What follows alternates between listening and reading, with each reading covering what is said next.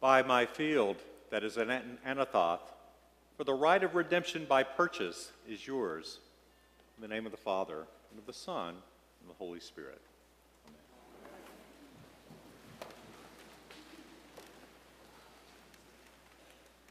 Like many of you, I have been watching the Ken Burns documentary on country music over the last couple of weeks on PBS. I must admit that before watching this documentary, the only way I could imagine finding hope, resurrection, or redemption in country music would be to play it backwards. For then your dog comes back to life, and your ex-wife brings back your pickup truck.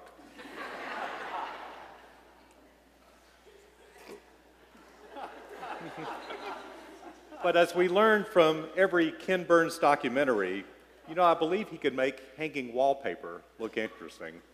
The real story is a lot more complex and nuanced than we ever imagined. Many of our popular songs really started out as country songs. One example is The Green, Green Grass of Home.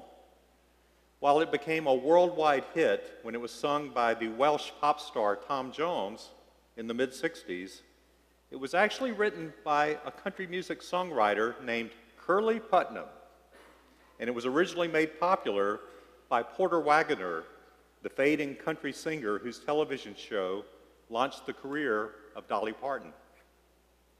The first part of the song goes like this.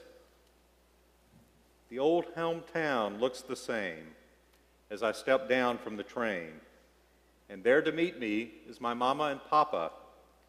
Down the road I look, and there runs Mary, hair of gold and lips like cherries.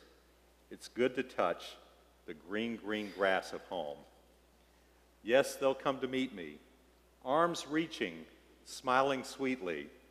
It's good to touch the green, green grass of home. The old house is still standing, though the pane is cracked and dry, and there's that old oak tree that I used to play on. Down the lane I walk with sweet Mary, hair of gold and lips of cherries.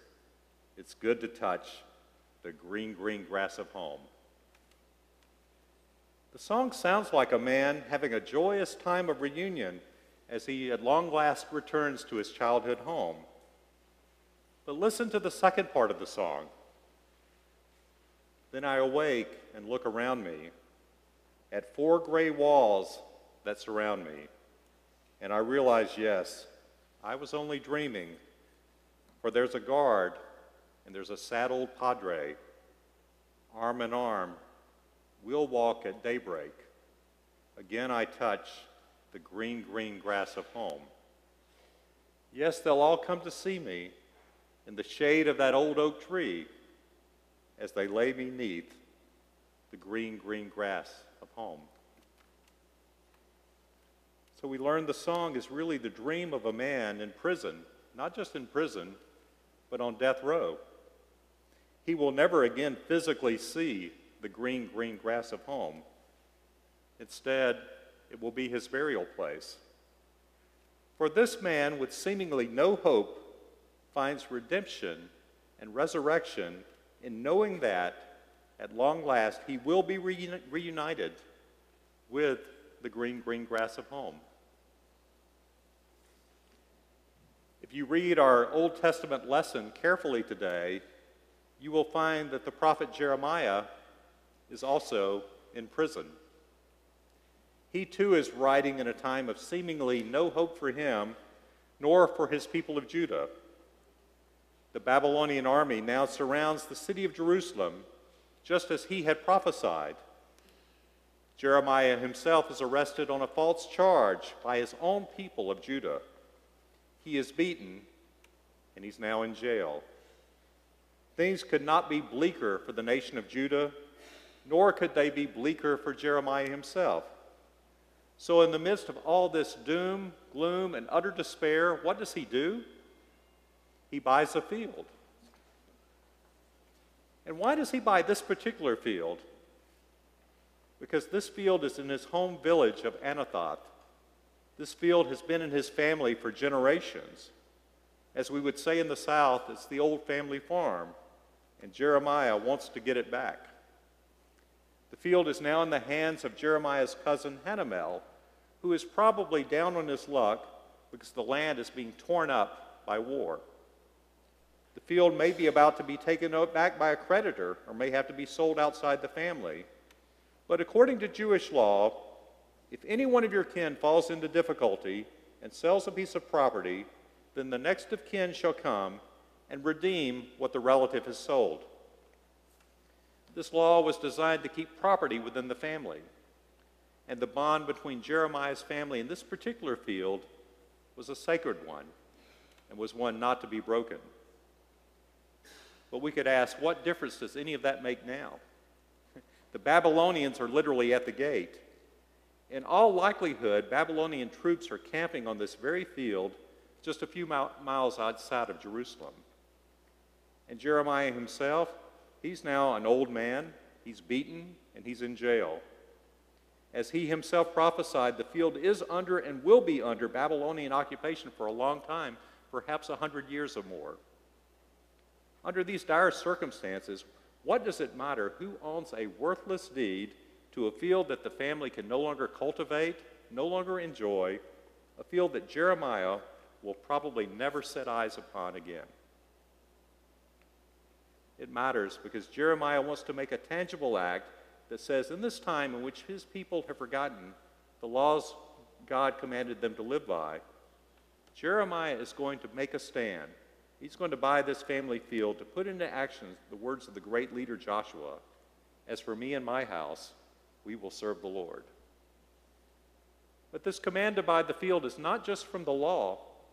God wants Jeremiah to buy this field, not only to keep the farm within the family, but to show to God's people that even in this dark time of despair, God is still personally active in their history, our history. God still cares about us, and cares about our stories. And based on that, there is hope for the future. But it's not just the law, it's not just the personal voice of God that prompted Jeremiah to buy this field. You see, he knows a secret about the field. The field never really belonged to Jeremiah's family. And despite Jeremiah's symbolic act with the deeds, it still doesn't belong to him. And many years later, when the Babylonians finally no longer occupy the land, it will never really belong to his heirs, because early on in Scripture, God tells us, "The land is mine. With me, you are but aliens and tenants." Jeremiah acknowledges this later in a prayer. "Ah, Lord God, it is you who made the heavens and the earth, by your great power and by your outstretched arm." Jeremiah knows that he is just a tenant on God's land, just as we are all tenants on God's property. When the voice of the Lord works through Hanamel to say, "Buy my field," it's really God saying to Jeremiah and to all of us, "Buy my field, God's field." The act of buying God's field gives Jeremiah hope in a future in which God would once again entrust his family to be good stewards of that family farm, God's field. Jeremiah leaves no doubt as to where he is investing the money and the life that God has given him. He is investing it all in the only source of eternal hope. He is investing it all in the kingdom of God. In the ceremony of counting out his 17 shekels, receiving the deed to this land, and placing it in an earthenware jar to be buried in the ground for safekeeping, perhaps buried for 100 years or more, Jeremiah teaches us that everyday life, the very stuff, subject, and essence of country music, our Monday through Saturday lives of working hard and living hard, are not separate from the sacred. They can be and are called to be just as sacred as what we do here each Sunday morning. The offering each time we come to this table is not only the bread and the wine, not even only the money we place in the offering plate. The offering is us, our whole lives, everything we are, in everything we do. Because like Jeremiah's field, our lives don't belong to us. They belong to God. We're called to be good stewards of them as well. God desires us to step out in obedience and encourage and invest ourselves in being good stewards of God's fields, fields of mission, fields of sharing and caring, fields of hope, fields of even redemption. God's very personal word is tied directly to how we live, how we invest our time, money, energy, and even our thoughts. Or in we investing what we have been entrusted by God in the eternal field of hope that is the kingdom of God. Jeremiah made a courageous investment in hard times. He bought God's field. Much like the prisoner on death row in that song, he found his redemption in the dream of returning to the family farm. He found his redemption in the dream. He and we find our hope, our resurrection, and ultimately our redemption in the blessed assurance that God is leading us both backward and forward to nothing less than the green, green grass of home.